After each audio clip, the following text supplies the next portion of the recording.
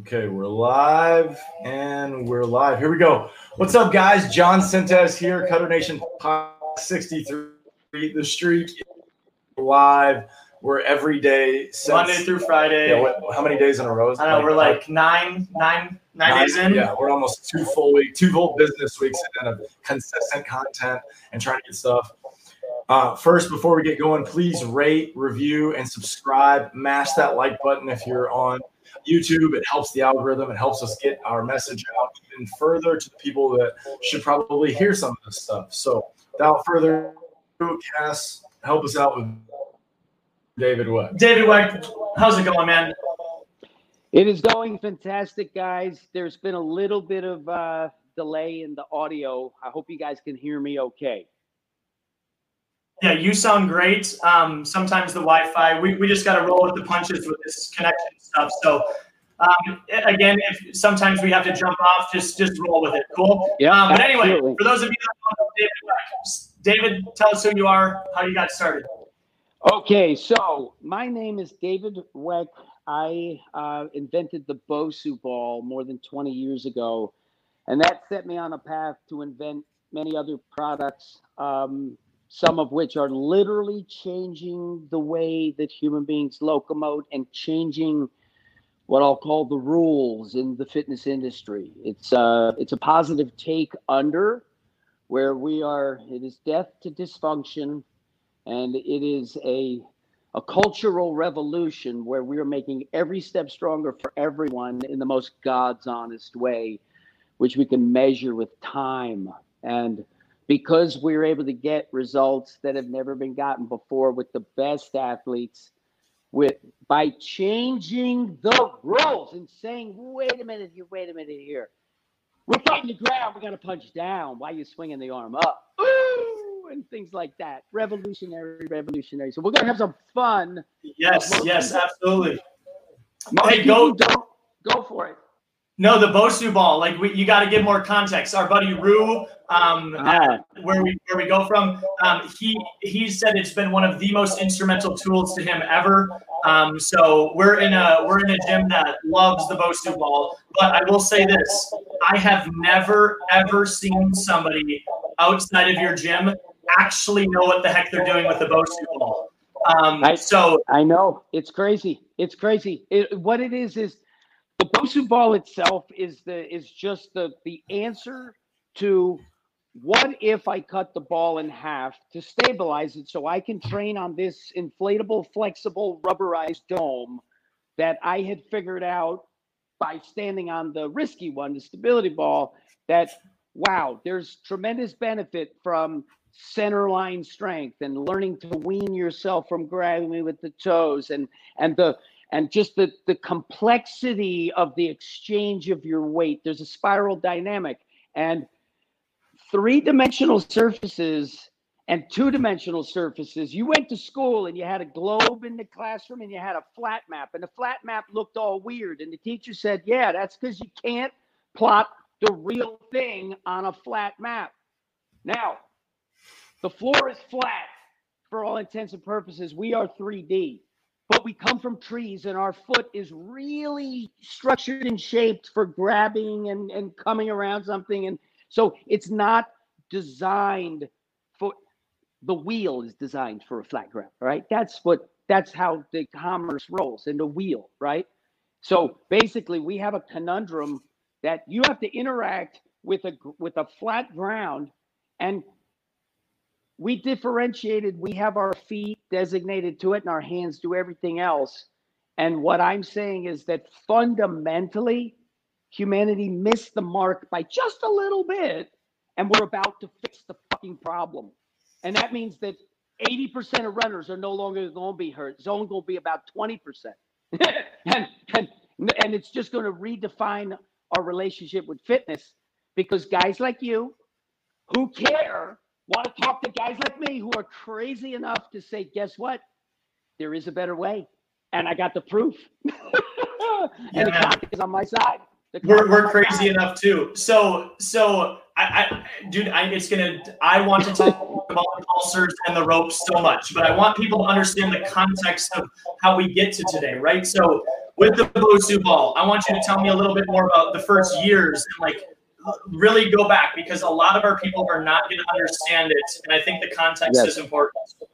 Yes. Okay, great. So basically, the Bosu ball is an inflatable ball cut in half. And what makes it special is when the platform is on the ground, it's this inflatable dome that's actually stable.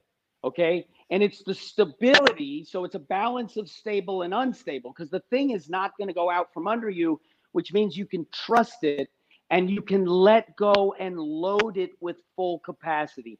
And that's the key, is you got to teach the nervous system to let go and load with absolute full capacity and not train yourself to be hesitant.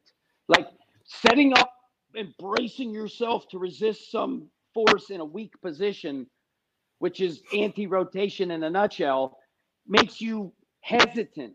And it impairs your ability in those moments that matter, the reflexive moments that matter when the signals are going to fire fast. What you going to do? Now, with the Bosu ball, here it is in the beginning, all right? I'll set the stage. It's 1999. Everybody has quit their job because everybody's a day trader now, because the internet.com bubble is going nuts. Oh, I don't paint houses anymore. I'm a day trader. I just doubled my money in a month, right? The money was everywhere, right? And I invent the Bosu ball. And it was at the heyday of the instability and the Swiss ball, the stability ball, the, what do they call it? The resistable, the flexible, a bunch of names for it. And they were selling probably as many as 2 to 3 million stability balls a year in the United States alone back then, per year. You had everybody talk about stability balls. And there was a guy, Paul Chek, who's a real pioneer in the industry, got a lot of great stuff.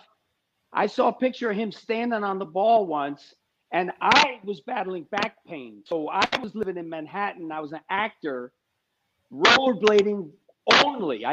I'm efficient. I love efficiency. So and I'm extreme. I do whatever I do it 100%. So I literally didn't wear shoes, regular shoes, for about 6 years. I was just wearing skates most of the time. And my feet got so weak that I hurt my back and I couldn't resolve it. And I didn't know the difference and didn't care back then. Just fix the problem, take some painkillers and go. And it was the stability ball that started to give me relief, because it's dealing with your reflexes. Everything comes down to the reflexes. And when they trigger, they trigger. And when they don't, they don't. And if you're sort of guarded, it's like you're on the hook all the time. And so this reflexive resetting is a way that opens up the channels and lets force flow. When force flows, we feel good. When force gets restricted, we don't. And so I started standing on the stability ball, and just some benefits started happening in my body. It's highly risky. And I would jump onto one. I would jump from one to another one.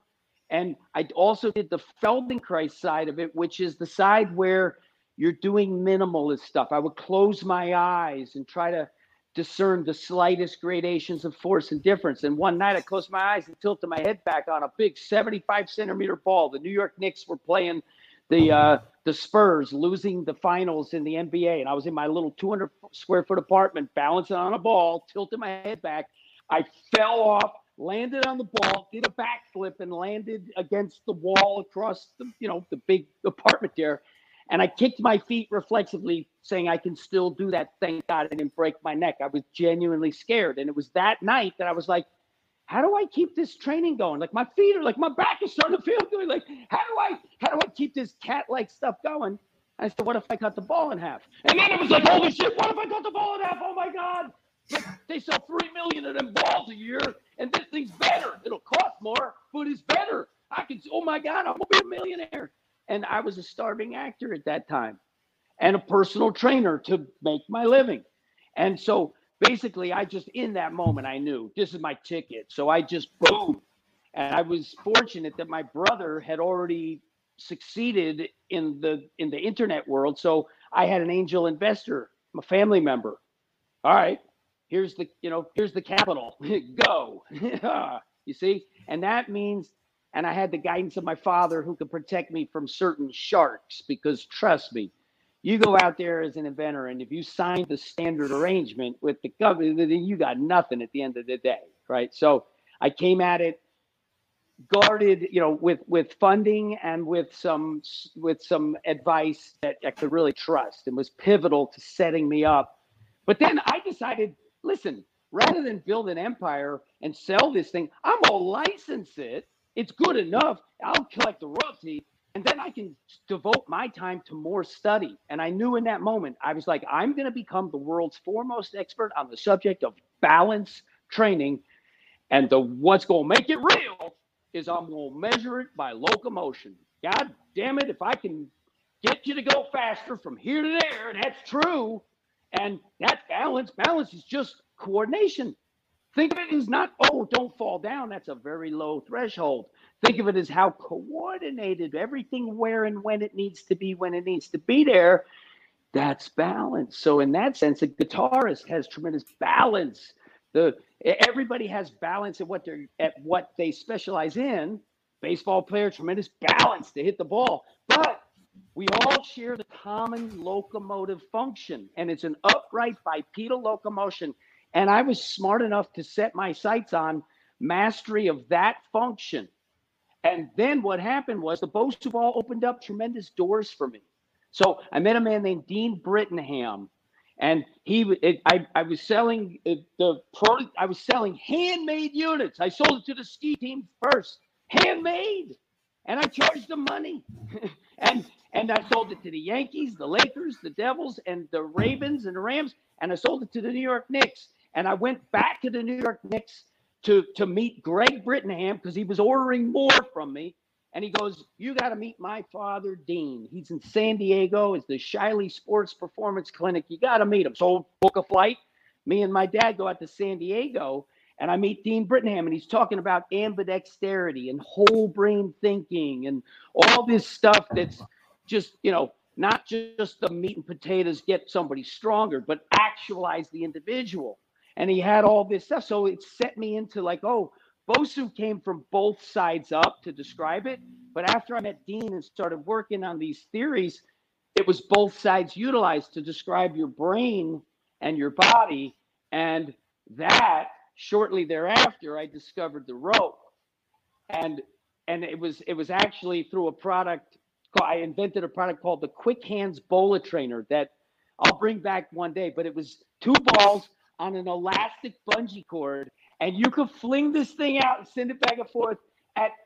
We achieved speeds of more than 110 miles an hour, where you're sitting there and you go boom, boom, boom, boom, and literally, because the speed gun would go XXX if you went past 110. Hold the speed gun, fling it right at it, XXX, boom, right, and you could catch it. So it's the hand-eye coordination and the proprioception of one hand knowing what the other hand's doing. And then I was doing a conference back in 2004, I think, in New York City, and I met Buddy Lee. Buddy Lee's a jump rope guy, Olympic wrestler, and he's a whiz with a rope. And I was watching him perform, and I'm a master of efficiency. Like I'm lazy as can be, but I like to be high performance. So whatever I can do better, I'm going to do better. So I noticed that in his jump rope, so much of the time, like it wasn't going here, it was here, right? And so I just like, he gave me one of his ropes, and I took it home, and I just said, all right. For 30 days, I was on the plane flying into San Diego, going over Mr. A's downtown. I'm like, for 30 days, I'm going to train with that rope, and I'm going to get just as good as Buddy Lee, but I ain't going to jump through it not once, because I'll never catch up to that guy if I spend all my time jumping. And I was smart enough to know, because I like dunking and jumping and running fast, so I was smart enough to know that you don't jump rope for 20 minutes. You want to be very springy and powerful. Right? That's boxer training, not big ups training to jump rope. So I basically decided I wasn't going to jump for 30 days. 4 patterns will emerge. It's just like what happens with a human structure in a rope. If you don't jump, you got to rotate, and you're either going to pronate or supinate. And cross or uncross. And, it's like there's certain fundamentals that there's 4 patterns that emerge. And what happened was all of a sudden, here I am in San Diego training with a rope. And I had tried studying martial arts back in New York City at Wing Chun, Bruce Lee's first start. And the class was so terrible. Like, what's a Tan Sao and a Ban Sao? And like, if you don't know what it is, what the fuck do you do? It's just like sit there and get punched in the chest. So it was terrible. But then as soon as I got the ropes in my hand, I'm like, oh, yeah, that's what that is, right? A wedge that do. Oh, that's what that is, right?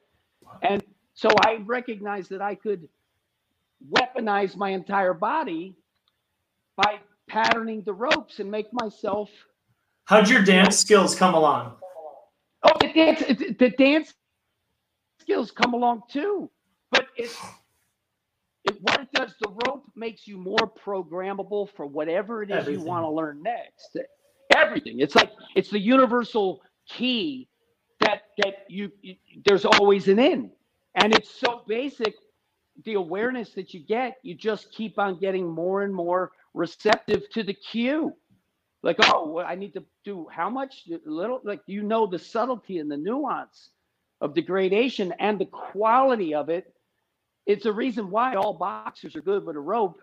And the best boxer ever, Sugar Ray Robinson, didn't jump through it so much.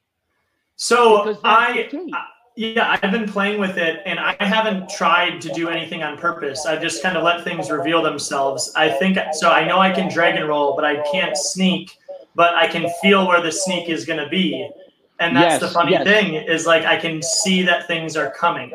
And anyway, that's just like, it's one of those things where I'm the kind of person that wants to know what I'm about to do. Like I want that security, but at the same time, you've been so instrumental in me. Like, I don't care I have no idea what I'm going into these sessions looking for, and I don't care. And not having that agenda, I'll tell you yesterday when I was, I don't know how we're going to get here virtually because it's going to be a lot of explaining what we're trying to do with throwing, but the pulsing running, I'm starting to realize, you tell me if I'm crazy with this. Okay, so I think everybody's going like legs go, and then the upper half is reacting to the legs. And I feel like the pulsars force you to go upper half, lower half, upper half. Is that a crazy way to think about it? No, it's the correct way to think about it. But basically, what it is you want to do all the work in the air and be there when you get there. So when I'm going, you're shifting your entire weight. So right. I'm like, as I don't know if you see my whole body, but if I'm here, right? If I'm on this leg, I need to get my mass over the top of this leg to be there when I land. So I have to be there when I land. I can't hold myself in neutral and be not there because it's like the force vectors aren't productive. You're not productive. And it's this right here. And the hands, everything has to gear together. And the hands basically are the thing that catches up at the right time. And it's this. There's 3 phases to being on the ground. Landing, launching, with the loading moment in between. Hopefully only one of them. if you're sprinting, not some big clod, spike. But the hands are coming in and you're touching down. So there's actual contact with the ground, and then the hand action will deliver a jolt through the upper quarters. And the jolt could be spiraled, but there has to be a loading that goes through you in those microseconds in between landing and the peak load that gives you better launch. And slow jogging, everybody does it. So if I just come slow to you, it's I mean, it's like you have 2 little snare drum sticks here, and it's just a little this, right? And you do that over. I mean, it's like if you don't even have to be very athletic And the bottom, and that's how I start. Every time I put the pulsers in my hand and I go to run, I try to do as little as possible. And then all of a sudden I'm just bouncing. I'm like, okay, now I can run. And yes. What you need to do is it's the timing. If you're being instructed to swing the arm, you're being instructed to do something that is biomechanically not correct for that particular action. Like it's insanity. And who doesn't teach? Some people don't teach much arms, but who teaches arms and what do they teach? It's nothing but this swinging nonsense. Complete, and it's complete nonsense. Tom Cruise. And here's what I'm going to argue. If I go to a restaurant and I'm there to have the best meal from the best chef, if there's one thing that ain't right, how can I trust anything else? How can I trust? If you fundamentally get it wrong and there's a smear of excrement on the plate, you're telling me to brace my core neutral and hold it neutral? Is that what you're telling me to do? How can I trust anything else that you have to say? This is the stuff. So I'm not. You can go on that all day long. But this is the thing: is if you look at David's stuff, he talks about this, right? So this content is everywhere on WEX stuff. Yes. So if you want to go more into David's argument against what traditional people are talking about for running, I couldn't encourage you more. I've been floored by every single thing that you ever said.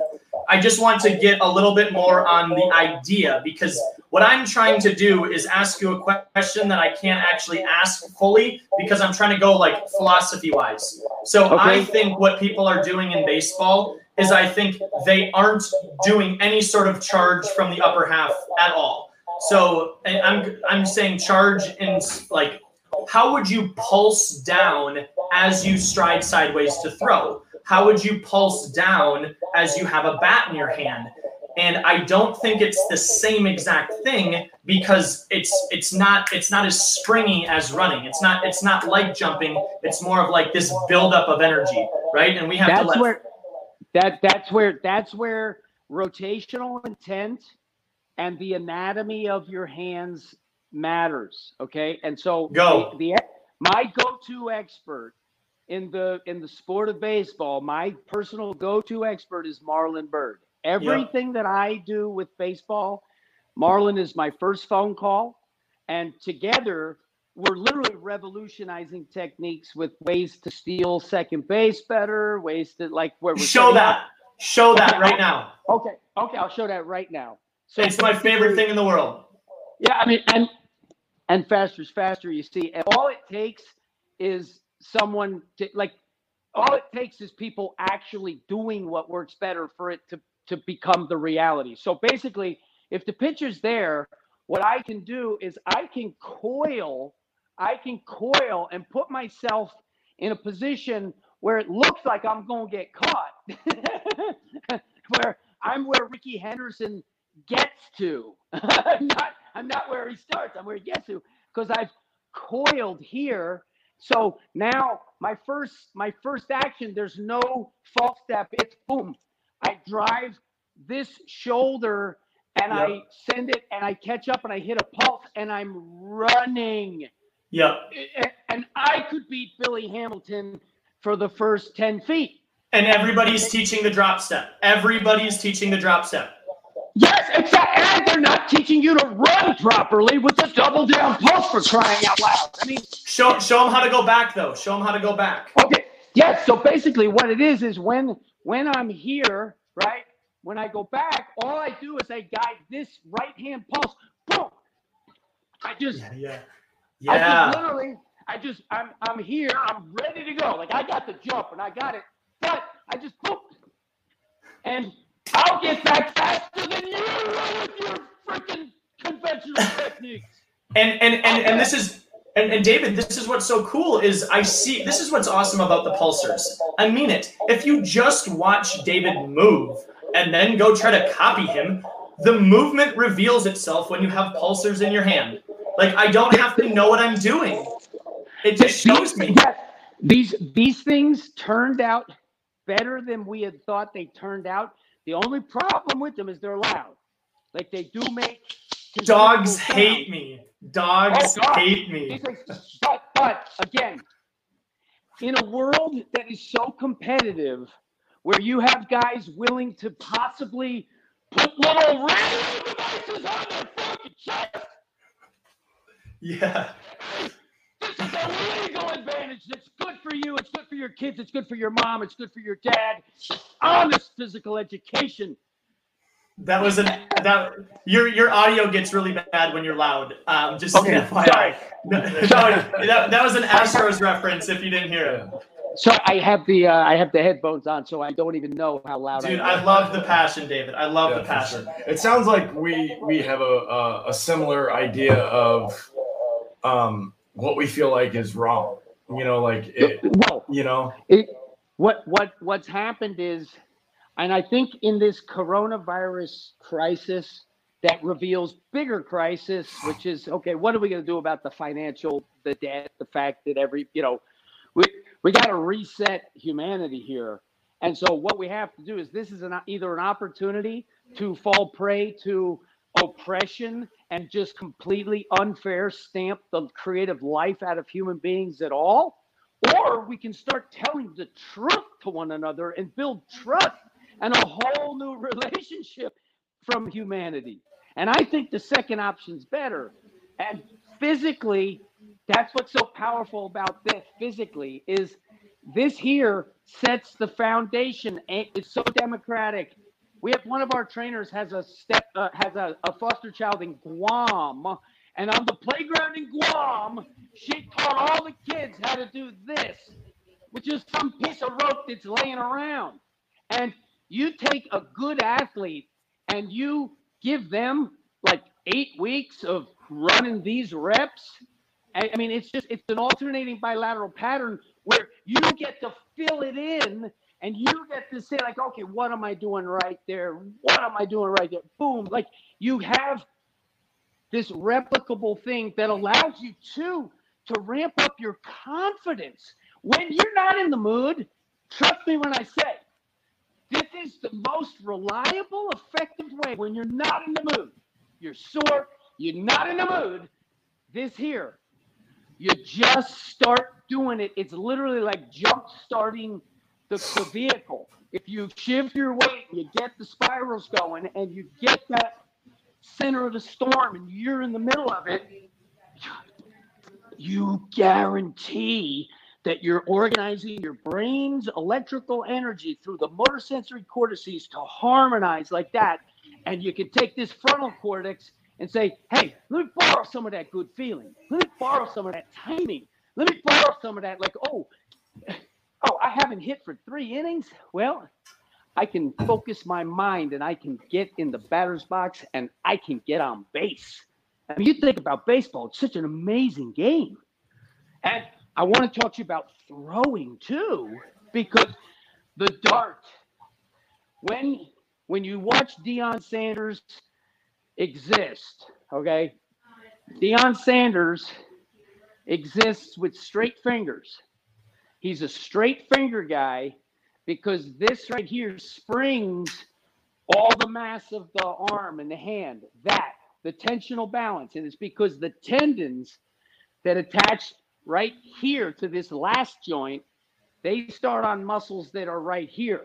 Mm-hmm. But at this second joint, you're across the elbow. So if I do this here, you'll notice that guys like Jordan and, guys like Deion and Randy Moss, they don't do grab. They're not grabby. They're always this. They fold their fingers. They don't grab their fingers because this right here cuts you off from using the spring action of the suspension system, the long tendons that cross joints. And I noticed this when I discovered this position, the core fist. I was doing these winding and whipping drills where I was winding up to that position here and whipping here. So I was doing like this super fast, right? and I would just gather to here, just gather it to there. And then Floyd Mayweather was fighting Shane Mosley back in 2010, and in the second round, he hit Mayweather, and he hit him like, he's going to go down. And I jumped up so excited, and I was here, and I'm like, ah! And it turned out to be disappointing. He didn't, but then later that night, I went like that. I was like, oh my God, like that is, you cannot make a better position in terms of the triangulation of the bones. Now, as soon as I felt that, it dawned on me, wait a minute, you can hit down and create an impact force that bounces you off the ground faster. And that's when I recognized, oh, that's what Dion does. Lawrence Taylor, Darryl Green, Walter Payton, like name guys, and you watch them in slow-mo, and that's what they do. Now, with throwing in football, quarterback takes the ball, right?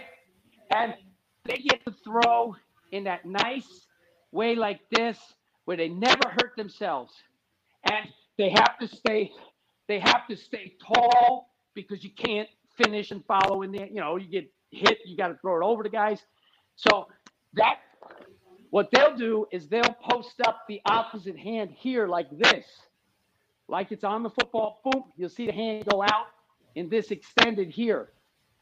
Turns out that a baseball guy who's trying to get more rotation will most often take the glove and pronate the glove to create more rotation, and then they'll supinate the glove and bring it in and hopefully down so that your mass is going forward. I'll show you from here. Yeah. So normally in baseball, you're going to take this and then that's going to happen, right? So what we've done is we said, all right, instead of doing this, let's dart.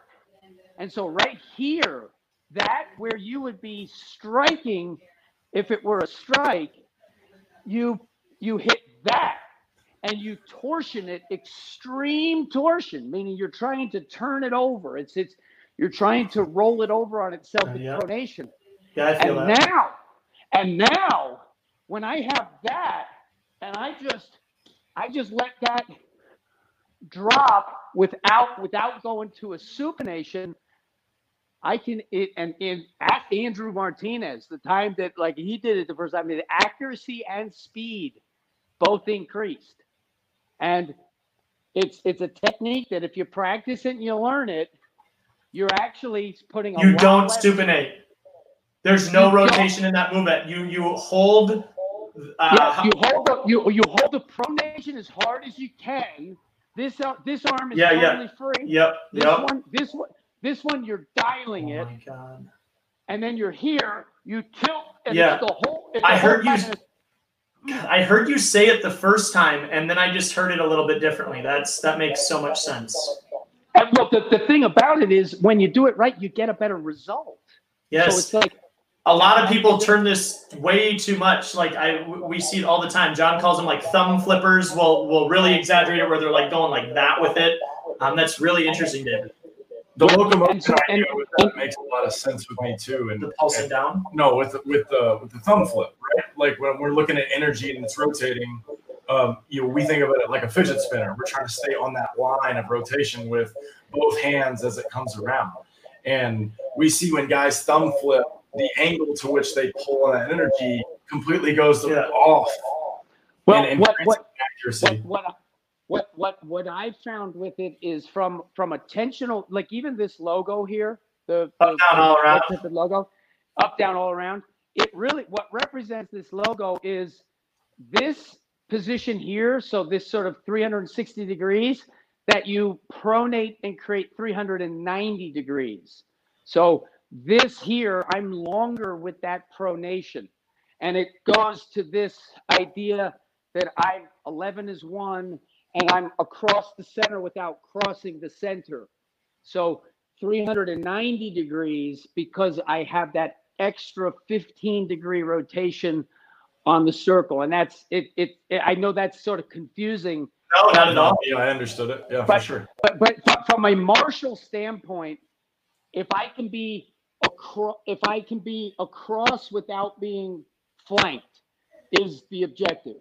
And if you're being flanked on this side, I don't have the wherewithal to come around. I have to cut and intersect and reestablish. So if I'm here and you're flanking me, I have to reestablish to face force, because you have to face the force. Do that one more time, slow motion at the camera. Oh no. Someone's calling him. Phone call. 1 second. David Wex over here blowing our mind. Well, phone call. I think we lost. Oh, he's gonna have to jump in and out because okay. of this. Hold on. Hold on. We can't hear you. Hold on.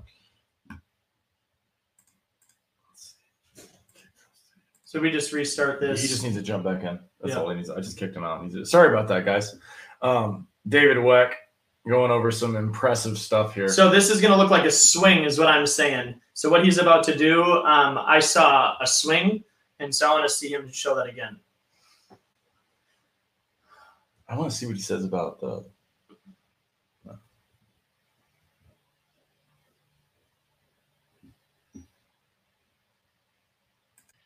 Hey, sorry about that, guys. No, it's all good. Sometimes in this stream, if somebody calls me or calls you, it messes with the audio. So you just got to jump out and jump in. Just show that last thing again. Okay, so if I'm here and I'm being flanked, what I have to do is I have to intersect. So I have to cut. I have to cut to the center. That's hitting a baseball. Exactly, because it's your hips. My father, when I was a little kid, I got over anxious when I got into the majors, right? 12 years old or whatever. And in the first game, I was so over anxious that I was hitting the ball, but I was like swinging too hard with my arms. So my father goes like this. He goes, "Son, come on up to the field. We're gonna go, play hit. You're not allowed to swing." He goes, "You have to just check swing." So the whole time I'm like, "Dad, I want to hit it." He's like, "Nope. All you're allowed to do is just check swing." And check swinging is your body weight.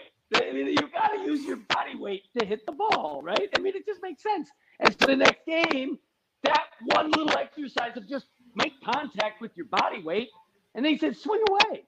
And I cranked a home run. The very first time I got up at bat after that lesson, because it's your shifting weight. And now going back to anti-rotation or tall, kneel, chop, hold yourself, anti-rotate.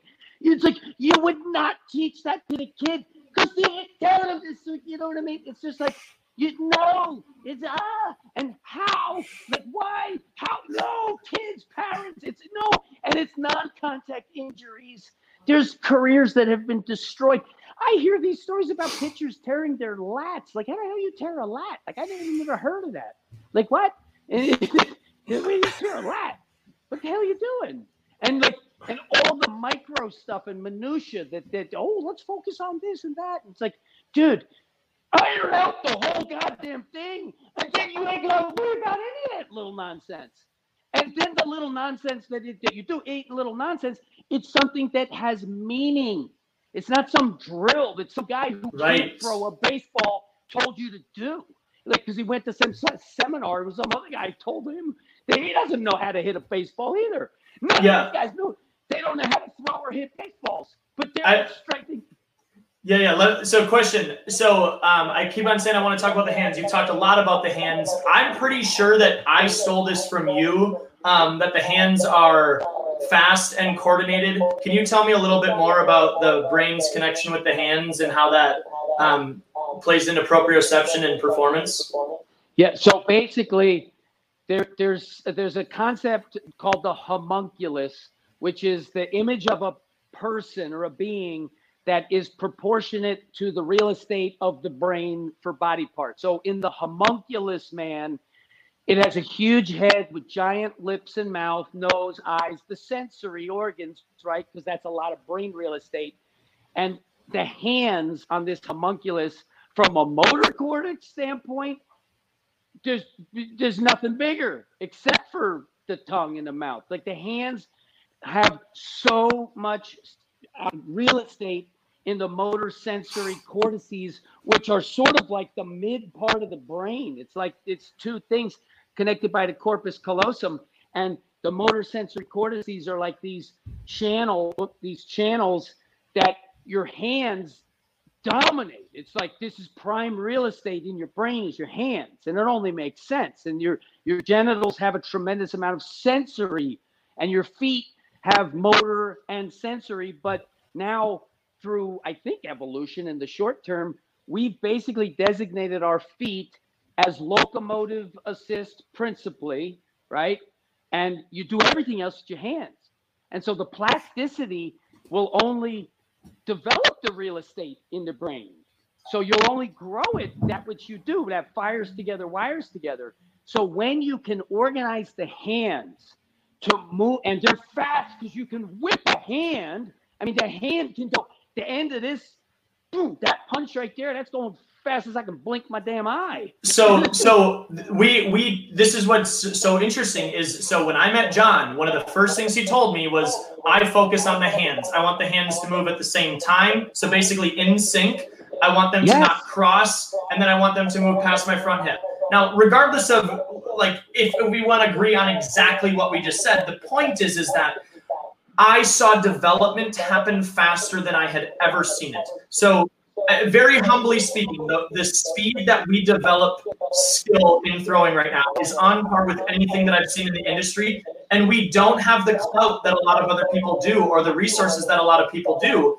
And so I've been asking everybody, tell me more about the hands. How could this be, what would make this make sense? And you're the only person that's helping me make it make sense. So I think the only other thing I would say is, I think that what's been so confusing for me is, I think where they're making the mistake is the kinetic energy coming from the ground, like everything comes from the ground, and they're missing how skill is developed. I'm saying that's the narrative that's making it confusing, right? That's what's making it confusing. The problem with the narrative is it doesn't come from the ground in origin. You have to load to explode. So you gotta be able. You have to. Okay, so let me stand up for a second. Let me stand up. Okay, so I'm going to make some claims here. Okay, so we're teaching people to go like this. Okay, now I like your dart idea, very interesting, but I'm just talking about this position. And a lot of people in our industry are taking people short, right? Shortcutting this path, maybe even going straight to this position. Okay, and so my point is they're missing out on this, right? Oh, even if you're not actually going like that, right? There is this into my back leg that's going to cause my leg to flex. I don't flex my leg and then throw the ball. Like, the act of me getting my upper half to start loading itself will make a chain reaction with my body.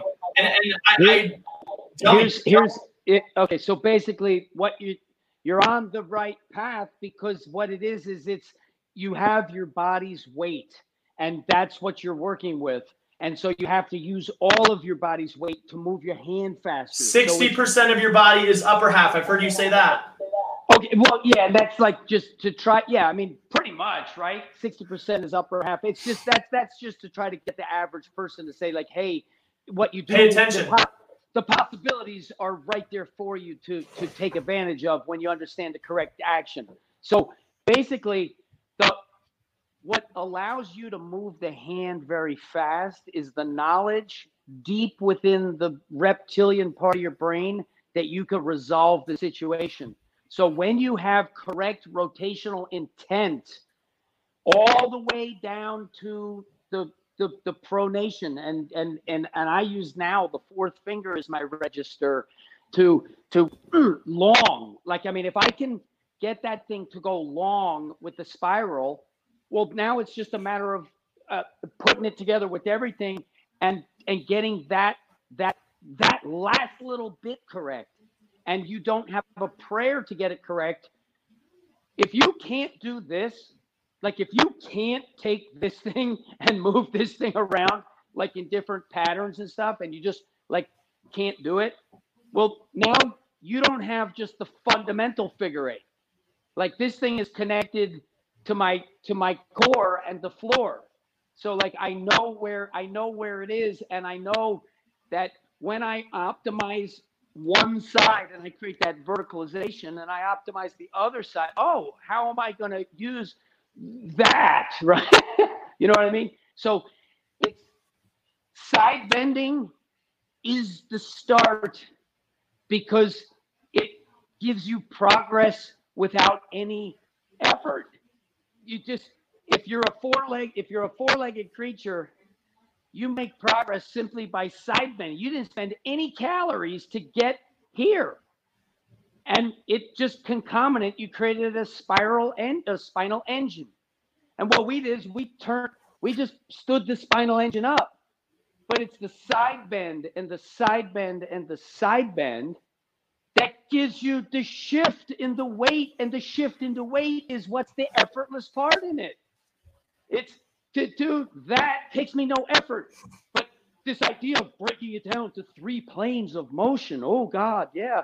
It just even that, you're introducing mental hiccups to even, like, why? Why do we need to know any of this information other than it's a curiosity? If you don't understand the end functions, you're leading people down this, down this path that's, it doesn't have a purpose. And so you have to sell it as it has a purpose. So now you start branding it. Oh yes, this is for throwing, but you don't understand throwing. So how can you understand what you're doing to teach me to throw when you can't even throw? It's just it, and just because you can have success with one person doesn't mean that that's the best that they could do. You know what I mean? Like we don't want to be satisfied with the known. We want to exceed the expectation. And you think of mankind did not throw stones for very long. You were slinging stones and you were throwing sticks. The act of throwing a baseball is really, really, really difficult on your body at the highest levels. If you're being asked to try to do it 100 miles an hour, well, you're at the limits of what the tissues can even handle. And in nature, we never were doing that with that many reps. And it's interesting because you'll get these equations of locomotion, swinging, and throwing are the holy trinity of functions that all must coexist for human beings to harness the sticks, the stones, the ropes, the fire, the secret of plants, the dogs of war, and then everything else. I mean, these are the fundamental building blocks of what makes us who we are. And the throwing is something that you can do that more intensely, more reps than sprinting, but swinging, you can swing all afternoon long. Justin James is a world champion long drive golf guy who I helped significantly win the title in 2017 from 216 miles an hour ball speed to 227 to win with the world record in the event on 2017, right? And it was by saying, hey, look, we're going to take out all of the anti-rotation nonsense and we're going to do coiling core and use the RMT club and get you swinging. He'll go to a practice. Sometimes his best rep is number 200. Hitting the golf ball off a tee. Sometimes he'll take 200 reps and he's hitting it further at 200 reps than he did. So it's there's something about it that's harmonious when it's perfect, right? Throwing ain't that. Overhand throwing, quarterbacks don't hurt their shoulders because they don't have the burden of having to be here. If you got to be behind a baseball, it's an art form, and we're only going to get better at it. People such as yourselves laying the heat on the experts who don't have an answer. You see, that's what's so interesting, is the experts who teach what is known. If what's known is not optimal, well, then they're behind already. But so you just said behind the baseball, but then you've talked so much about how rotation can happen like in a motion, right? And it's like, oh my god, because I've talked a lot about how people talk about just that move in general. So that moment as the ball's coming out of our hand, if we're actually rolling through supination to pronation, you can time it where you're behind the baseball only when you need to be behind the baseball. Right? Yes, and listen, I personally haven't figured it out to the point where I would be satisfied that I figured it out, but I did figure out that I can throw the ball more accurate and faster with less wear and tear. Yeah. When I dart and I use my whole body. So I'm using I get the dart, I tilt the dart, and it's my whole body. When you talked about the verticalization of that, I brought that back immediately, right? Yes, that was so easy, right? And verticalization. That's exactly what it is. Verticalization. Yeah. And so you verticalize on the back leg, and you have to make a forward move, but as you're moving forward, you verticalize the backside, and then you shift to your front side, and you verticalize right there. So that was. And this is the crazy thing, David, is like, this is the benefit that we get working with 8-year-olds and 30-year-olds is that some of my 8-year-olds express that verticalization they're not even trying, right? They just do it.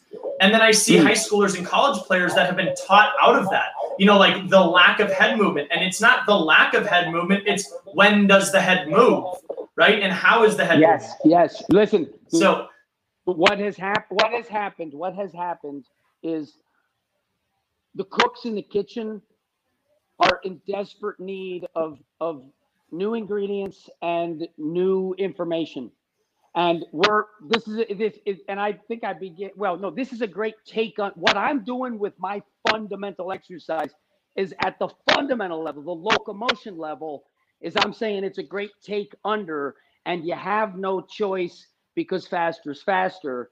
I put on a lot of antics and a whole lot of stuff that I was, personally injured and hurt, that my Bosu ball has taken so many slings and arrows over the years that's so unfair. And it hurts me financially. It hurts people. It's just not, and it's a bunch of bullies who don't like the Bosu ball. And there's hundreds of thousands of them out there. And they post like campaigning against the Bosu ball because it inures them with the narrative that anti-rotation is the thing that you have to do. So I'm probably the world's greatest crusader against anti-rotation. And I'm not crusading against as much as I'm saying, look, I have the solutions. Like I'm not just pointing out problems. I'm saying we can eliminate and the non-contact injuries. I mean, especially and it's going to be a big come to Jesus for the coaches who teach incorrect. 2020 was going to be a big year for them anyway, because this is getting known. But now, it's just going to be, there's going to be no taste for the willful ignorance of yesterday, because it's like, why, dude? You have to think about. Let me give you another one here. So I know one of the first things I learned from you, just the green dot. Okay. And so this has been the funny thing about your stuff, David, it just honestly is it's hard for me to articulate what I know to be true. Right. So it's so obvious when I saw you walk, like you did a LeBron impression. And when you try to be somebody else and are so good at it, I'm like, I know I don't know what I'm looking at yet, but I know exactly what I'm looking at yet. You know what I mean? Anyway, the green dot part, I want you to somehow, I don't know how to say it, but the heel part, right? Everybody's saying drive through the heel, drive through the heel. And when you talk about the green dot, I think that gives some, I don't even know how to say it. You can talk about it better, but the driving through the heel and where you are on your feet, go into that, please. Okay, so basically, you need to harness the power of the posterior, the power of your heel, and your fourth and fifth toes, the metatarsals right behind the toes, they do that. They're connected to the heel, and they extend and leverage the power of the heel so that you can be in the ball of your foot with the power and substantial nature of your heel, the ground floor. And it's just, that's anatomy. Okay. And it's the outside ball of the foot. It's the green dot. It's where that initial contact of an athletic foot will happen. Okay. Because you need to have substantial skeletal support in order for you to not fail. Right. And the problem is the people dive into pronation too early because they don't. First of all, your gait is something that is it's as difficult as playing the piano to do it well, right? So anybody can sort of, bang on the keys and you can recognize the tune, but to do it so it feels good and you actually like it, it doesn't hurt, it's nutritive and generative. Well, you need guidance. At least I did. And yeah. I came into finding this on the Bosu Dome. There's a power zone on the Bosu Elite when you put your feet back and you're in the power zone. So your toes are at that power line or just, an inch forward of it. You reference, what feels best for you, but you have this cocking of the spring into the dorsiflexion, but it's not dorsiflexion only.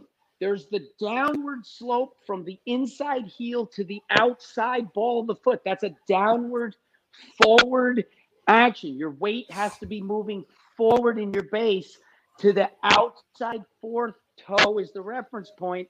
And now your weight distribution is such that you're forward of the calcaneus. And when you put the drop on, you have a shin angle that is productive. And it's so subtle that if you put a grain of sand inside your shoe, you'll feel the irritation. It'll mess up the timing of the whole thing. And with a shoe on your foot, it's really hard to figure it out. And picture like sex with a condom versus sex without a condom.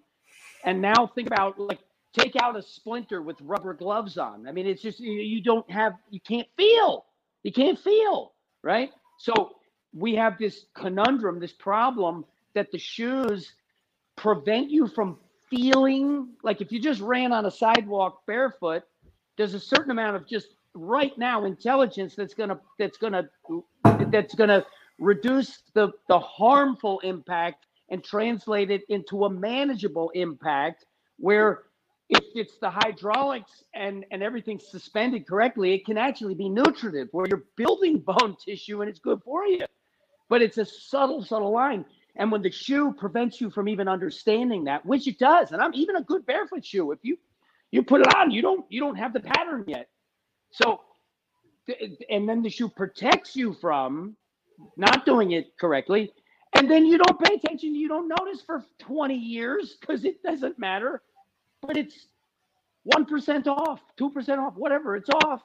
And suddenly problems manifest. You have TMJ, you have all this stuff because you're not resolving the fundamental pressure every single step you take.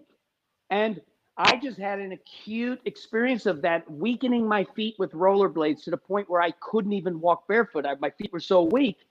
Then when I hurt my back, I'm always compensatory tension because I couldn't let go and let yourself just be substantial to send the force. There's something so satisfying about completing, boom, the power. You're actually, boom, it's good. And it's hard to learn. And so now you're being taught in your exercise program that you need to brace yourself neutral as the departure point for all other things because we have to honor the barbell. It's just like, and then you're doing drills like you do sprinter. You watch and even the great athletes fall prey to this. You watch that's so sad, man. You watch someone like a Deshaun Jackson warming up to run. He does a whole bunch of this stiff, holding himself like this. And then when he goes to run, it's this. It's just like you could just eliminate the whole fucking warm-up because you're not warming up. You're actually setting the seeds for injury with disjointed, 3 planes of motion. If you start introducing cortical tasks and demands into the movement itself, be very careful because you're only messing it up. So trying to even isolate and train, we're training this, plane. You're only doing that because you don't know the end functions that you should be training. You don't know locomotion. You teach that all wrong. And you don't know the sport-specific thing either. the strength coach is going to lose his position on the team. It's not even a very well-paid position, frankly, most of the time, right? And the big stars don't even train with that trainer. They train with their other trainer, right? So who do you think right now is outside of Weck Method? Who do you like in the industry? Who's doing a good job training? I'll tell you who's doing a great job training is Tyler Ray. He does jump training, Project Pure Athlete on Instagram. Tyler Ray. He does vertical jump training. He's great. He's doing a great job. I agree with what he teaches. If our work coincides, he actually uses Weck Method as fundamental building blocks to his teaching.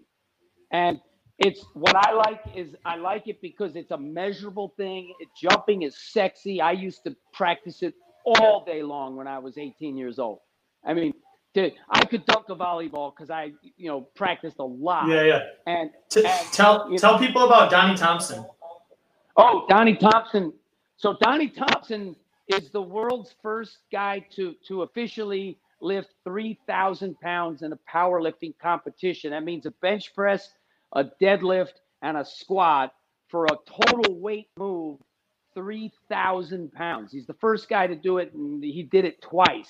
Now, the controversy is that he wears a suit to do it, like it was suited lifting. That the powerlifting went to suits so you could do that much weight.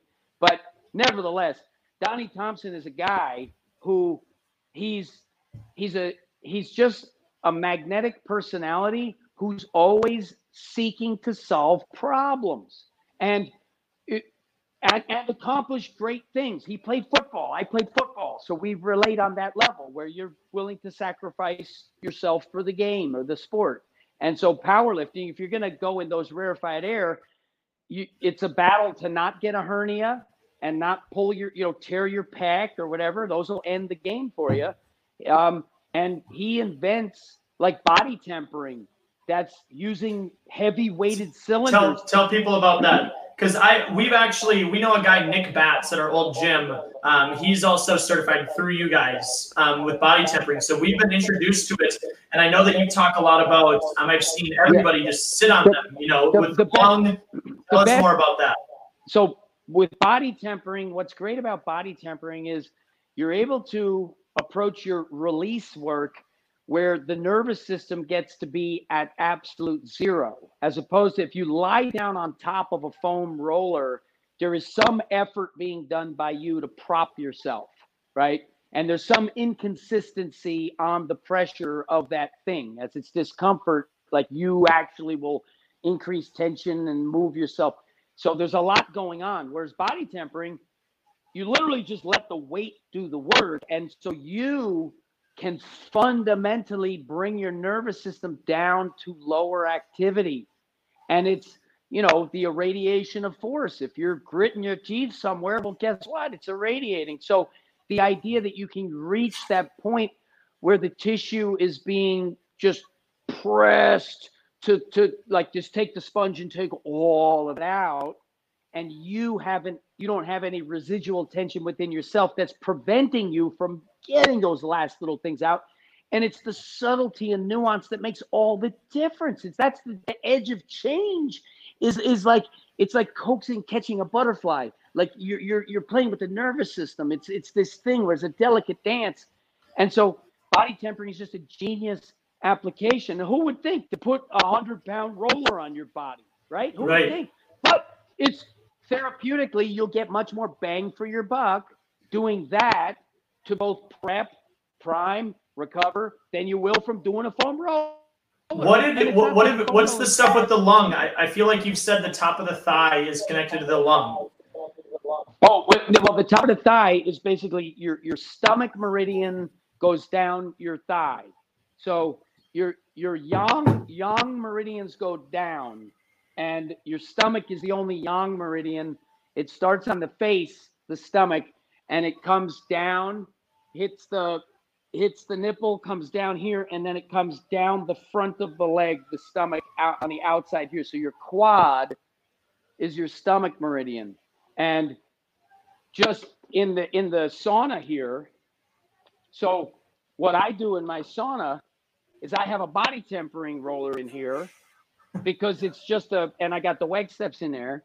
Yeah. So because otherwise it's a small sauna. This is only an apartment, so I only have 110. Yeah. So I kill two birds with one stone, and it's nice too when the body temperature roller gets warm. It's more fun to handle. Like you can roll it around on yourself when it's warm. It feels better, but it's and it's you got to heat it up. But it's what I like about that and fat bells, the dumbbells that aren't dumbbells. They're like yeah. Like these are his inventions, and I love innovation, and I love people who they have a certain amount of irreverence in the sense that they are reverent to what's true and not what is known and what is said and believed to be, and challenging the status quo with something that is superior. When I recognize a kindred soul in Donnie Thompson, who's introducing wonderful things just through ingenuity, like, yeah, you want to align with those people. Yeah, man. I would. Let me just also say, I created something called FFT, which is leaning on elastics. Oh yeah. Where you see this here? Yeah, I've seen you do it. Tell me more about that. Yeah.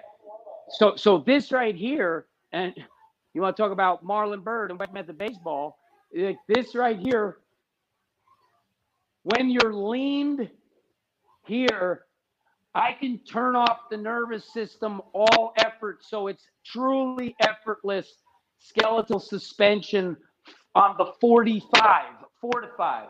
So if I come here, right here, I'm literally doing nothing, and the release work that goes through me is finding the floor right now. So it's a release that's like the transmission of the force is going where I want it to go, which is the floor. I'm on this acceleration angle that, like, the carpet slip, but you see how I can be right there and I can just be poised. Yes. I'm like, I'm here, and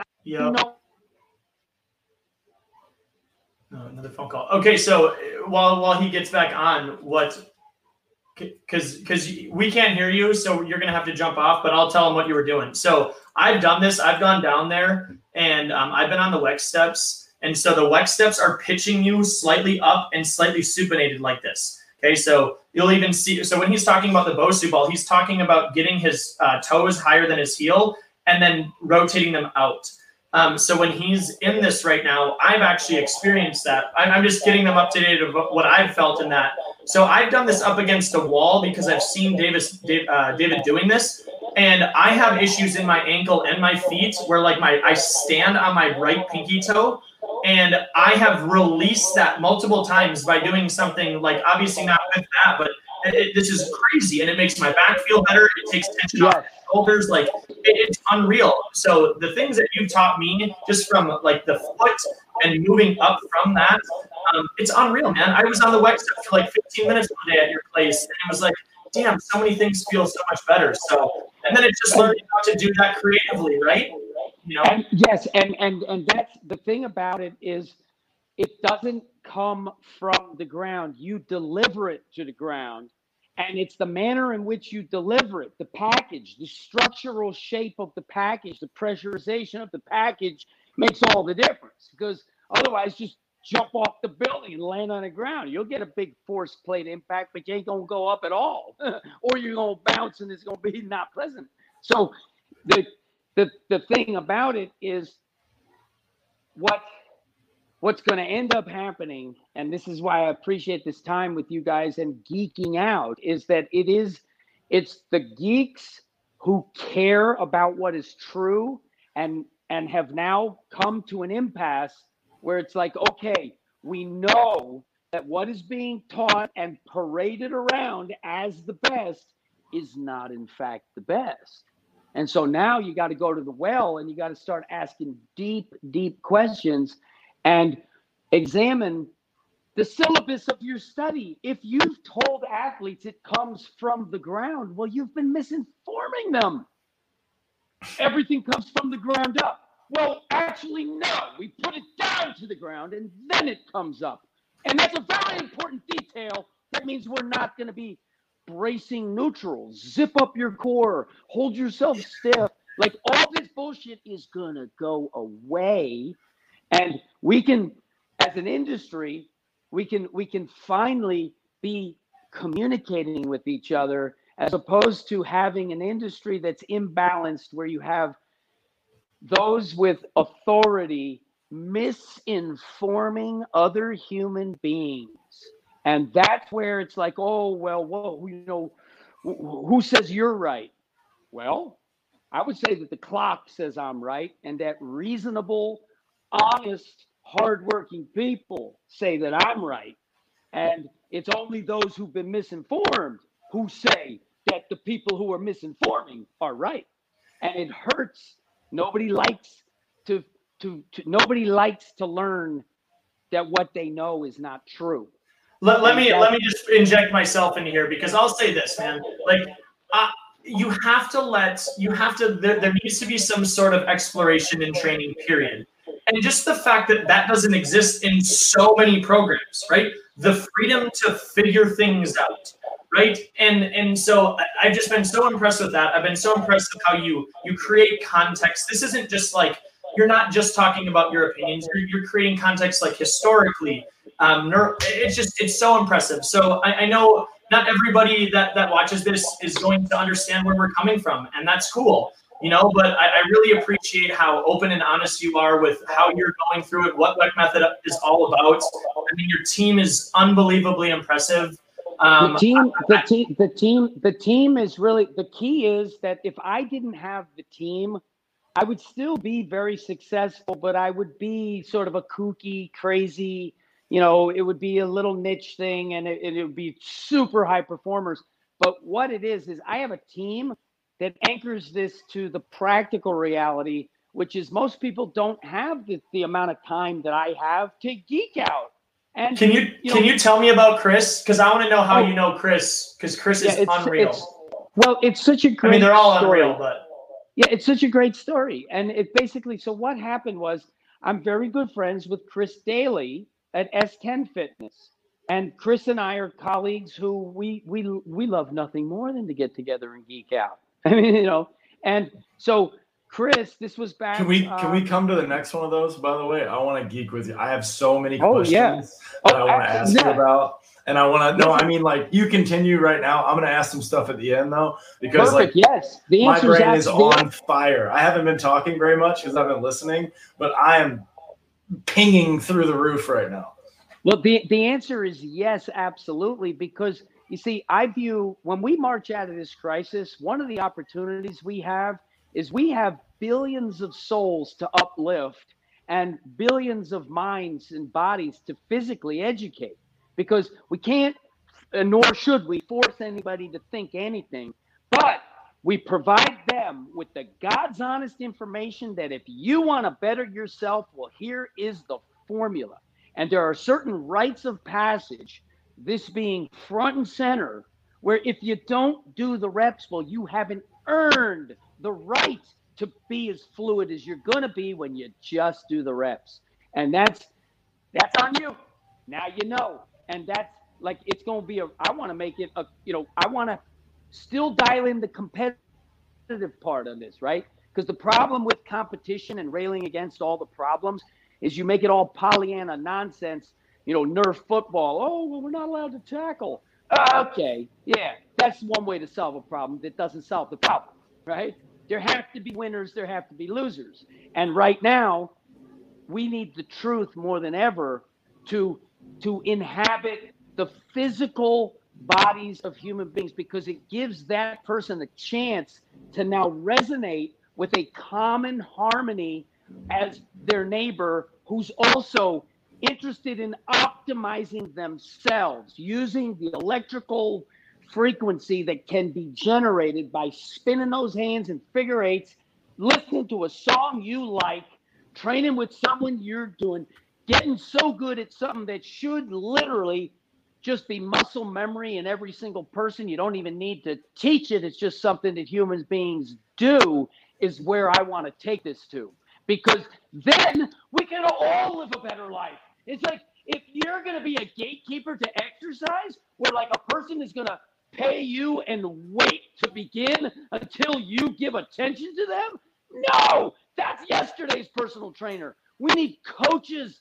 We're giving you the information. You do the work, of course, and we coach you. Right? It works this way. I'm not here to babysit you and parade around and pretend that I know some protocol that, oh, we do this, and yes, we do this, and we do this. Like, that is done. But the problem is it's not done.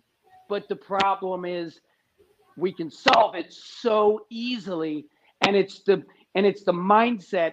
And this is where I'm shifting gears. I'm not trying to be mean to anyone in fitness, whereas before this crisis, I was. Frankly, want to know? Before this crisis, I was like, any motherfucker out there, you want to deny this shit, I'll fucking plow your ass under the fucking ground. You keep your opinion the way it is, because you're going down, motherfucker.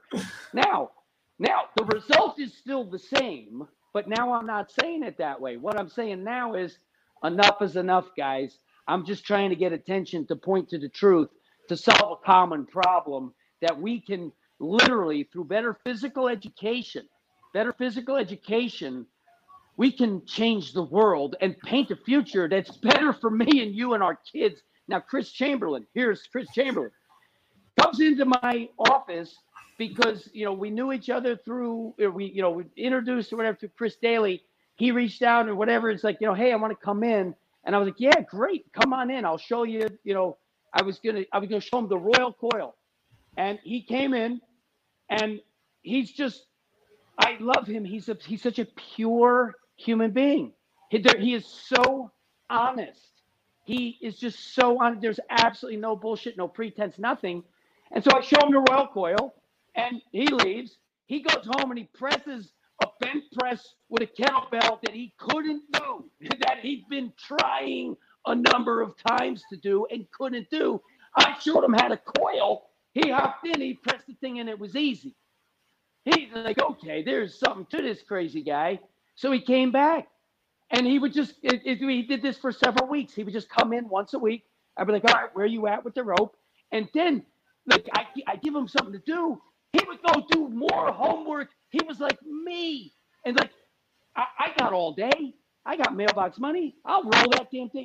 As soon as I recognized that this would turn me into someone who you can't just go up and punch me in the nose, I rolled the ropes to get the reps in me to make the muscle memory.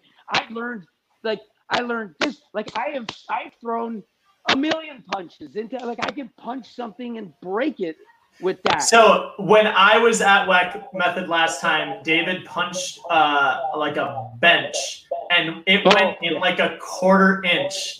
Yeah, and then later he's like, hey, look at my knuckle, bro. What happened was, around that time, I remember that was around like late 19, early 2020. I was so raging. I was so like fueled up and angry with all the bullshit that I punched twice something that you shouldn't punch, which is wood that's not like wood that's anchored to the cement fucking ground, and you punch it, and I put a big dent in that damn thing. Like I did damage. And so now I'm like just coming back. So now I'm much more lighthearted now, but the intensity is still there. And I think really what it is we all fundamentally need to feel safe in order for us to grow, right? You need to feel safe. And this is the thing. Okay, so I got to stick up for you for a second, because if somebody stole as much money as people have stole from you from the Bosu ball and how they discourage it, like, I don't know how I would keep my shit together. I'm just saying, like, I know that I'm a little bit more open-minded. I have some patience. And this is the thing is, like, I don't see how people don't understand that, David. I'm just saying it's crazy. What it is I listen to a lot of Alan Watts and like this idea of the Godhead and have you. I lost my mind 3 times. Okay. So, but my background is this. I'm the first child of 4, and I was doted on and adored by a father who has a narcissistic trend where he didn't want to live vicariously through me. I was the second coming that he was, here to protect and to raise. Like, that's the pressure that was put on me. The standard of excellence was unattainable. But the love was amazing. And my mother didn't work. She just cared for the kids. So my first 19 months of existence, I didn't realize that I wasn't the second coming. Everything that I did was lauded and applauded and praised, and I was given every advantage. And my father they took me to the zoo, and I liked the lions. So he would put all this fortified, omega oils and shit in my milk when I was a little baby and tell me, it's lion's milk, David. The lions drink this. So I would drink it. You know what I mean? Like, until I realized I just want regular special milk. It didn't, none of that. But anyway, I come from that, and okay, now you dropped into this competitive world. And I was really good at everything I did when I was little. And so I was 6 years old before I realized, holy shit, I'm not the best. I lost a foot race to these two kids at my great aunt's house in Maryland one day. And I just didn't register. I'm like, holy fuck, I can't beat these kids. They're better than me. And so I had a crisis. I had a big crisis. It's I'm not the best. And then, nobody's meaner than school kids. You go around, it's it's just, you're thrown into this thing. And I'm suburban New Jersey. You got every advantage. You're supposed to get good grades, play sports, go get a good job, And so I played football. And football, my father didn't let me play when I was young because I was skinny. And by the time high school came around, I was rebelling to the point where, you don't let me play football, I'll go crazy. So I played football from freshman year through senior year in college, and I played it as serious as if I were going to the NFL. I played it with that kind of commitment because I was, came from an upper middle class where they could support that. So if football was my life, I didn't go on vacations in the summertime to the Grand Canyon and places because I'd miss 2 weeks of you can't miss 4 fucking leg workouts preparing for the goddamn season. You kidding me? I can't go to the Grand Canyon. Huh? I'm playing football. So football gave me this discipline, and it also, I got into Williams College. I graduated with honors in political economy. My plan was to cover my ass so that I can go get a high-paying job out of college. I'll work at a bank or consulting, or maybe I'll be a Rhodes Scholar, or maybe be a congressman. These were just what are you going to do with your life? And then when the time came, it was holy shit, I did a summer intern down on Wall Street, working on the trading floor at Bankers Trust. And I was this is not what I'm going to do, because I'll lose my soul chasing the money, right? I don't want to win that game, but I want the money. So I became an actor and just personal trainer. And and my personal training was just by my wits. And I was a good trainer because I cared. I wasn't a good trainer. I was just a good trainer because I cared. And I was, had, help people get in shape. But I wasn't a trainer. I wasn't identified myself as a trainer. I was an actor. I was someone who's, trying to be famous with something that makes you known and important in some way. And thank God I didn't do it as an actor, because then I'd be tied into that, then you're waiting for someone else to call you and give you a job, which is the worst. But so, and then my athletic inadequacy always gave me I work harder. In college, I would spend 20 hours watching film. 20 hours watching film. I was watching games for more than 10 years before. Because if I see it on film and then I see it on Saturday and recognize it, well, then I'm going to intercept the ball. The prize was so great to be able to beat people who are better than me. If you literally, I would pay attention. NFL, the reason why guys, Tom Brady's so smart is because they play with their head and they can make decisions very quickly. That's all the game is now. It's, you have to fool the person. And so I was playing on that level back when other people at Division III weren't playing on that level. And I still have records on the board at Williams College, the longest interception for touchdown. Literally, I'm still on the record board at Williams College. My team was the first undefeated, untied team in the history of the college, dating back from 1793. So I take tremendous pride in excellence. Oh, you were on defense.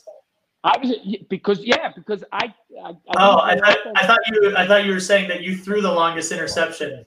Oh no! I caught the longest interception. That's why I laughed. Yeah. No. My coach used to say you play defense because you can't play offense. He's just very. You're playing Division III because there is no Division IV. Like get over yourself. Dude, they're brutal, aren't they? You want to ask him some things? Yeah. So I want to go back to the throw if we can. And you were talking about throwing and stuff from there. And so you brought up like how you can swing all day, right? Yes. And this is a little bit more of a personal question, and maybe you can pull some light out of it. The idea of the rubber arm is rather intriguing to me because before my injury and after my injury, I was able actually to reobtain this rubber arm feeling, right? There was a funny thing where I'm playing in TJ, and on a Sunday in an amateur game, I don't know what inning it is. We're in the championship, so I'm just trying to win like what you're talking about. And I'm in the 13th inning, and I didn't even know it. I think I ended up throwing like 170 pitches or something. To your point on the locomotion and everything from there, is there a way that the capacity of that efficiency makes sense to you? Like that's the only way I can ask it, because I've heard these stories of on the other side of it, I'm rehabbing back, right? And I'm throwing at this junior college back in Florida where I'm from. And we have the number because it was a drill thing, right? I threw 185 pitches in a row as hard as I could, and I didn't drop below 90 miles an hour. And to me, my fitness level was just so high. I was training my butt off and everything, but my throwing fitness was up. How do you explain that, like efficiency and fatigue, to what some of these things that you were talking about? What I would say is it sounds like the to use a metaphor, is the rifle of your barrel is really, really smooth so that you just know where to be, when to be at that pivotal moment when the deceleration of the whole thing, you're doing it smooth to stay above 90 for that many pitches. You're doing mechanics correctly in order to exist at that, because you're not doing you're doing enough right things that you're not putting that stress into the system where you're muscling through it and overpowering it. So that's like, because you hear the stories of like Satchel Paige. Yeah, crazy. I threw double headers in the same day. Like what? Well, there you go. You see, and that's where, like, my daughter's name is Paige, and it derives because I was so inspired by Satchel Paige. And what I love most about Satchel Paige was his efficiency. Like, he has a famous quote where he's like, "Don't run if you can walk. Don't walk if you can stand. Don't stand if you can sit, and lie down." Like, just be like lazy. And there's something so pure about being physically lazy yet dominant over everybody else around you. Like, that's the best. I mean, come on, right? Because you're not hurrying up and wasting energy. You're just like, what am I going to do? I'm going to do it really, really smooth, because every second counts. And so it sounds like you, through whatever, just, you lucked into it. You had that experience. And so it's the key then, I think, is maintaining that as you boost up everything. So, the danger would be to have someone say, "Oh, I know what you need to do. You need to do this exercise over here, get yourself," and then mess up the timing on the rifling of your barrel. Yeah. So the way I like to explain it is, like, I've done so much research on this, especially, I broke my elbow pitching in college, came back from a few surgeries, and when I got back playing and I was able to get my velo back up and make my way through it, I was able to play in Mexico, and I met some very interesting pitchers that were so against everything that I was taught. And every one of them were Latin, right? I played with 5 guys that threw 100 miles an hour, and they were doing these things. And so one of the things that I had noticed, I told about Cass. And so when we have the rules of throwing we're talking about, one of the things that I feel like that really makes me efficient is I don't try to stop my arm. I will try to let gravity do it. I don't try to decelerate. Wait. What you just said, is somebody out there telling you how to slow down your arm?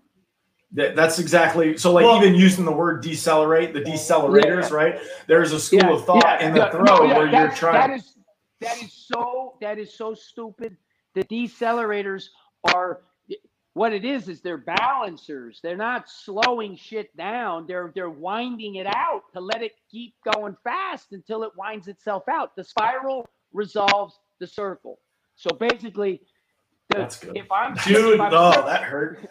Okay, hey, but Max Scherzer, by the way, Max Scherzer doesn't actually always like follow through with his torso like we usually suggest. But there's pitches where he'll go so far this way, it's unreal, and he has some weird, and he has to too. But longer is stronger because there's no slack.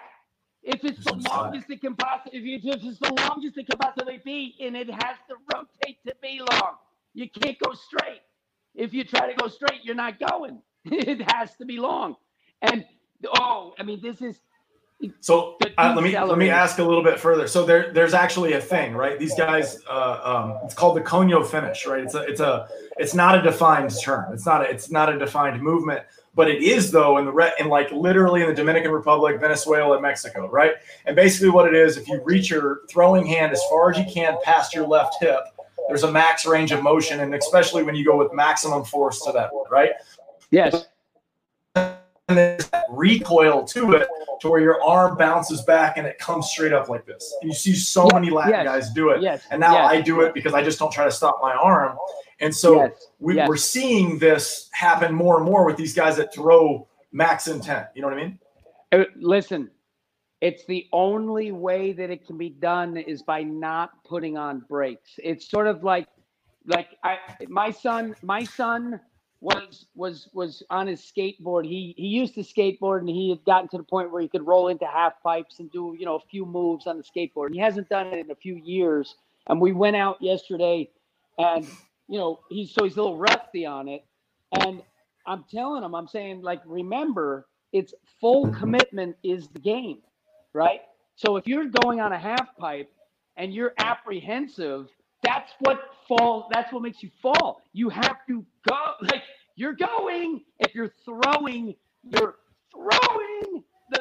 if you're trying to slow your arm down, it means that you haven't defined your runway. You're jumping without a landing mat. And so I would say it's something that's it's not so much that it's being taught, it's that it's so allowed, right? So, one of the things that John brought up right when we met was how many guys will stop rotating, and that causes their arm to run into their body to follow through. Like there should be nothing in the way of the arm going, right? And it's really interesting that that's not even in the conversation, David. Right. So when you're talking about not slowing down, people aren't having this. So just give you some context to it. Right. Everybody's worried about like being able to put a number on it, and there has to be peer reviewed research. And so everything is like going to be delineated into what's important and what's not important. And the problem is that the deceleration and how people finish the move isn't going to have high correlation to numbers. But this is where I'm saying that this isn't just about, did I throw it as fast as I can and did it go where I wanted to? It's like, can my brain actually understand how to reprocess that and do it over and over and over again in a way that like it wants to and it's not trying to? So it's so interesting that it's all I have to do, David, is get the hell out of baseball. And I find that it's so obvious, right? Movement is movement. Yeah. And, I know not everybody understands movement like you do, but anyway, that's just kind of where that's context. This gives me, because you guys have more specialized expertise in throwing. You spent more time thinking about it and doing it than me, right? So what I can look at something and I know if it makes sense. And from what you're describing is like, wouldn't it be wonderful where we can redefine it and kids are encouraged to go by feel, and especially in the younger years, don't even clock the goddamn thing at first, right? Don't go for the number, go for the consistency and the feeling that you're not sore. And it's so and it's biomechanics, and it this idea that something needs to be peer reviewed. What I want to do is I want to hold the peers who are doing the reviewing accountable to the work they've done to now, because I don't need them to review my work. In fact, I don't want them to review my work with their peer analysis, because they don't deserve it. Peer review. It just so happens that in, at least in the exercise world, the number one organization for all the research owes CrossFit about $4 million. Okay. So we're talking about like a hit job where a federal judge ruled that those guys deliberately tried to harm CrossFit with falsified data in a How do you Google it? How do you Google it? NSCA versus CrossFit. Okay, we'll leave it at that. There you go. Let people Google it, because here's the thing, and it's the same thing with the mainstream media. If you're gonna lie to me on one thing, I ain't gonna trust you on nothing. That's just my policy. If you're gonna bold-faced lie, then I ain't gonna trust you. And what I don't like about the fitness industry that it has to change now, especially baseball is filled with people, little fiefdoms, who are going to chop down on the ball forever, right? No matter what you tell them, got it chopped down. Roll your wrist, Junior. Like they will eventually perish, and then the next generation should not be so stiff and misinformed. We need flexibility in our understanding, and I think what we're going to be able to do in a professional sense is that I'm a few years ahead of you guys in terms of just, the life cycle, but coming on the scene, the best of the best aren't going to be able to sell what they're selling right now. And you guys and your integrity, searching for true answers, myself searching for true answers, we're the ones whose work it's going to evolve too. So, and isn't that wonderful? Because everybody wins. The only ones who lose are the ones who are holding us back from getting there right now. And they do it with peer pressure, social ridicule, professional ridicule. There's all sorts of like games and stuff. And it's all just this microcosmic thing for a much bigger issue, which is our Congress and the whole political system, where and let me just say this last thing. In this crisis, the worst thing that can happen is it creates an environment of fear where we acquiesce to agree to reining in freedoms, right? Oh, better not say things that are uncomfortable, better censor free speech because it's a little too uncomfortable. We have to be vigilant that we believe that it's good to tell the truth. You have to have that. And that's the foundation of how I operate. I have to have integrity. Otherwise, it ain't worth playing. What do you have? Yeah, man. I mean, I already said I'm Jordan Petersoned up, man. I couldn't agree with you more. Just from a time standpoint, we're gonna start wrapping this up. Yes. I'll say this. It's really interesting because people have to have an open mind with this stuff, right? They have to consider that what they've been doing is they might not ever do any of those things ever again. I don't know if you've heard of this. I just came across a product called the Synapse. It's 2 episodes ago, so episode 61, we featured that. But there are so many things happening between what you're doing and other people in the industry. I totally agree with you, David. Whether it's just WEC method or in general, this is changing, and we're kind of on the tail end in the baseball world where, John and I talk about we're kind of like these bridge, the bridge between old school, new school kind of idea. and the pendulum keeps swinging back and forth. And gosh, I'm just really excited for us to quit wasting so much damn time on the baseball field, because I got a lot of baseball players that just want to play the damn game, and I got a lot of coaches that just want to coach the game, and they're spending a lot of time training things that they don't need to be training, and it's not making them perform better. It's not making them feel better. And so in defense of you, when you start going into politics and when you start going, I don't know how you don't. I don't know how people don't, because this isn't just about baseball. This is about understanding how to critically think about what the heck is going on around you. And the kids that come into our facility, right? I can't begin to coach them because they're so anxious about the day that they just had and the stresses, and they don't have to worry about anything. They have food, they have a home, right? They have all of these resources, amenities, and they can't even have a conversation with me, right? So if I'm going to talk about movement and I'm going to talk about performance and human development, it's really hard for me to avoid some of these conversations. So I will let you know that, like, I totally know where your passion comes from. I really appreciate it. I'm really glad that, dude, you don't know my story very well, but I came to San Diego on a whim, and I don't have to be here right now. And it is unbelievable that, because it's people like you and it's people like Chris Daly.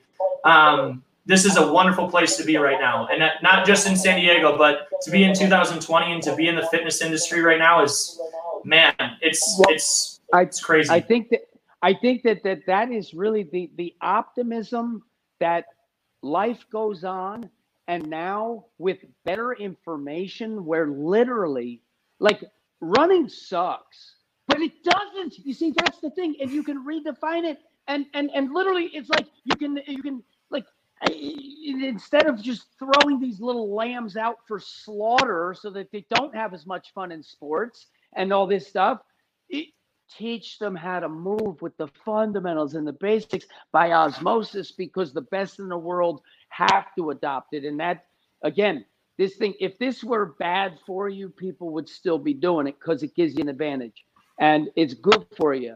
And the ropes and all this stuff, let this to be the beginning. And as soon as we can get together in person, we'll do a Chris Daly. We'll do a yeah, dude. I want to get us all together.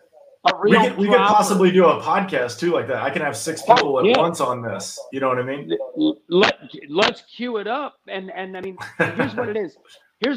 There's a lot of people to educate and to inspire. And right now in fitness, you get paid to be a motivator more than you get to be someone who informs. You get paid more for motivating. Rah, rah, jump up and down, sweat. Oh, good. Like, you're rewarded for that. It's basically going to flip so that now you got to teach sensible shit. Otherwise, you got no place. It makes so much sense, Dave, because we on our side in the training, we say it all the time. Like, I cannot literally throw the baseball for you. I can help you. I can give you the tools to make sure you understand how to evaluate it. But I can't. I would love to jump in little Johnny's brain and take over his nervous system and throw for him, because we would dominate so much. Right. But I just can't do it. I literally can't do it. So all I can do is just describe these feelings, because, like, you know what, like I said, you don't know me very well and our relationship with me and Cass, but we're very yin and yang, because I'm so much a feel thing, and I'm so appreciative of him, because all he's ever done since the first day we met is challenge the crap out of everything I've ever said. Right? That's a great team. That's a great team. It comes back every time to, like, a lot of these things that we talk about with feeling and the things that I witnessed. Like, I saw a 40-year-old degenerate throw 100 miles an hour, not just once, like all the time. And his own evaluation system to throw 100 miles an hour was at the end of batting practice, if he could throw it over the center field fence. If he couldn't do it, then he wouldn't throw that. I'm like, that's the craziest on-off switch I've ever seen in a day in my life. And he's doing it cold. We've been standing in the outfield for an hour, BSing about life. And then he would just grab a baseball, walk to home plate, do a little shuffle, and throw it. And I would watch him do it. And then he'd walk up to the coach and thumb up or thumb down, and that was it. I'm like, dude, that is crazy. That is the craziest thing I've ever seen. But looking back on it now, I rip baseballs all the time in the gym cold, and I'm fine. And people think that it's like, what? Well, and that there was a funny thing on HBO's Hard Knocks where they had the Cleveland Browns and one of the coaches, this defensive line coach, big, heavy, good guy, and he's talking about, he's like, these guys are stretching. He's like, D-Day, Normandy. You think those guys are worried about stretching? He's like, you're sitting there. He's like, you do your push-ups, you pull-ups, you jump. You know, it's just like, and there's something so pure and wonderful, pure and wonderful. It's like, you don't, if you do the end pattern well, then everything flows into it. Yeah. You see what I'm saying? Like, it flows into it. It's not this disjointed, oh, I'm going to go run. I'm going to go transform myself so that I will do that activity. No! You stroll right into your stride. Yeah, sure. Well, this has been unreal, Dave. We'll definitely do this again. I really appreciate it. You hurt my brain. I have things to Google and research, which thank you so much.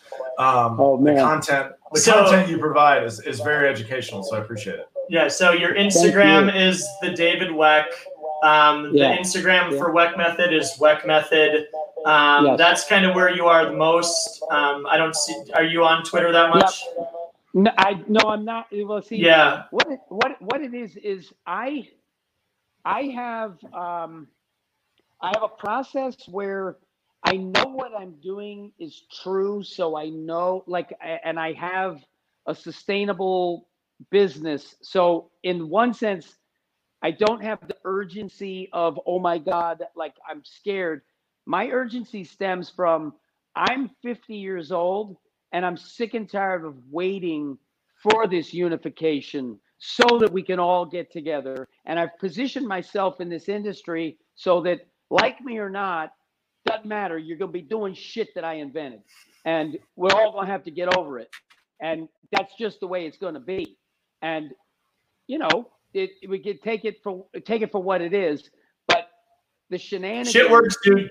Shit works, dude. Hey, listen, it just works. And so what it is I just wasn't, if I'm not being heard and I have something that needs to be said and heard, well, then I'll do whatever it takes to make you hear it. And so now I've been heard. Now there's enough people in fitness who can no longer get away with just ridiculing me and ignoring me. Because if you do that at this point in time right now, you are perilously close to your own death sentence if you want to try to ridicule me professionally. Yeah. If you say that that's credibility. Your credit, if you come against my work, then your credibility will be zilch.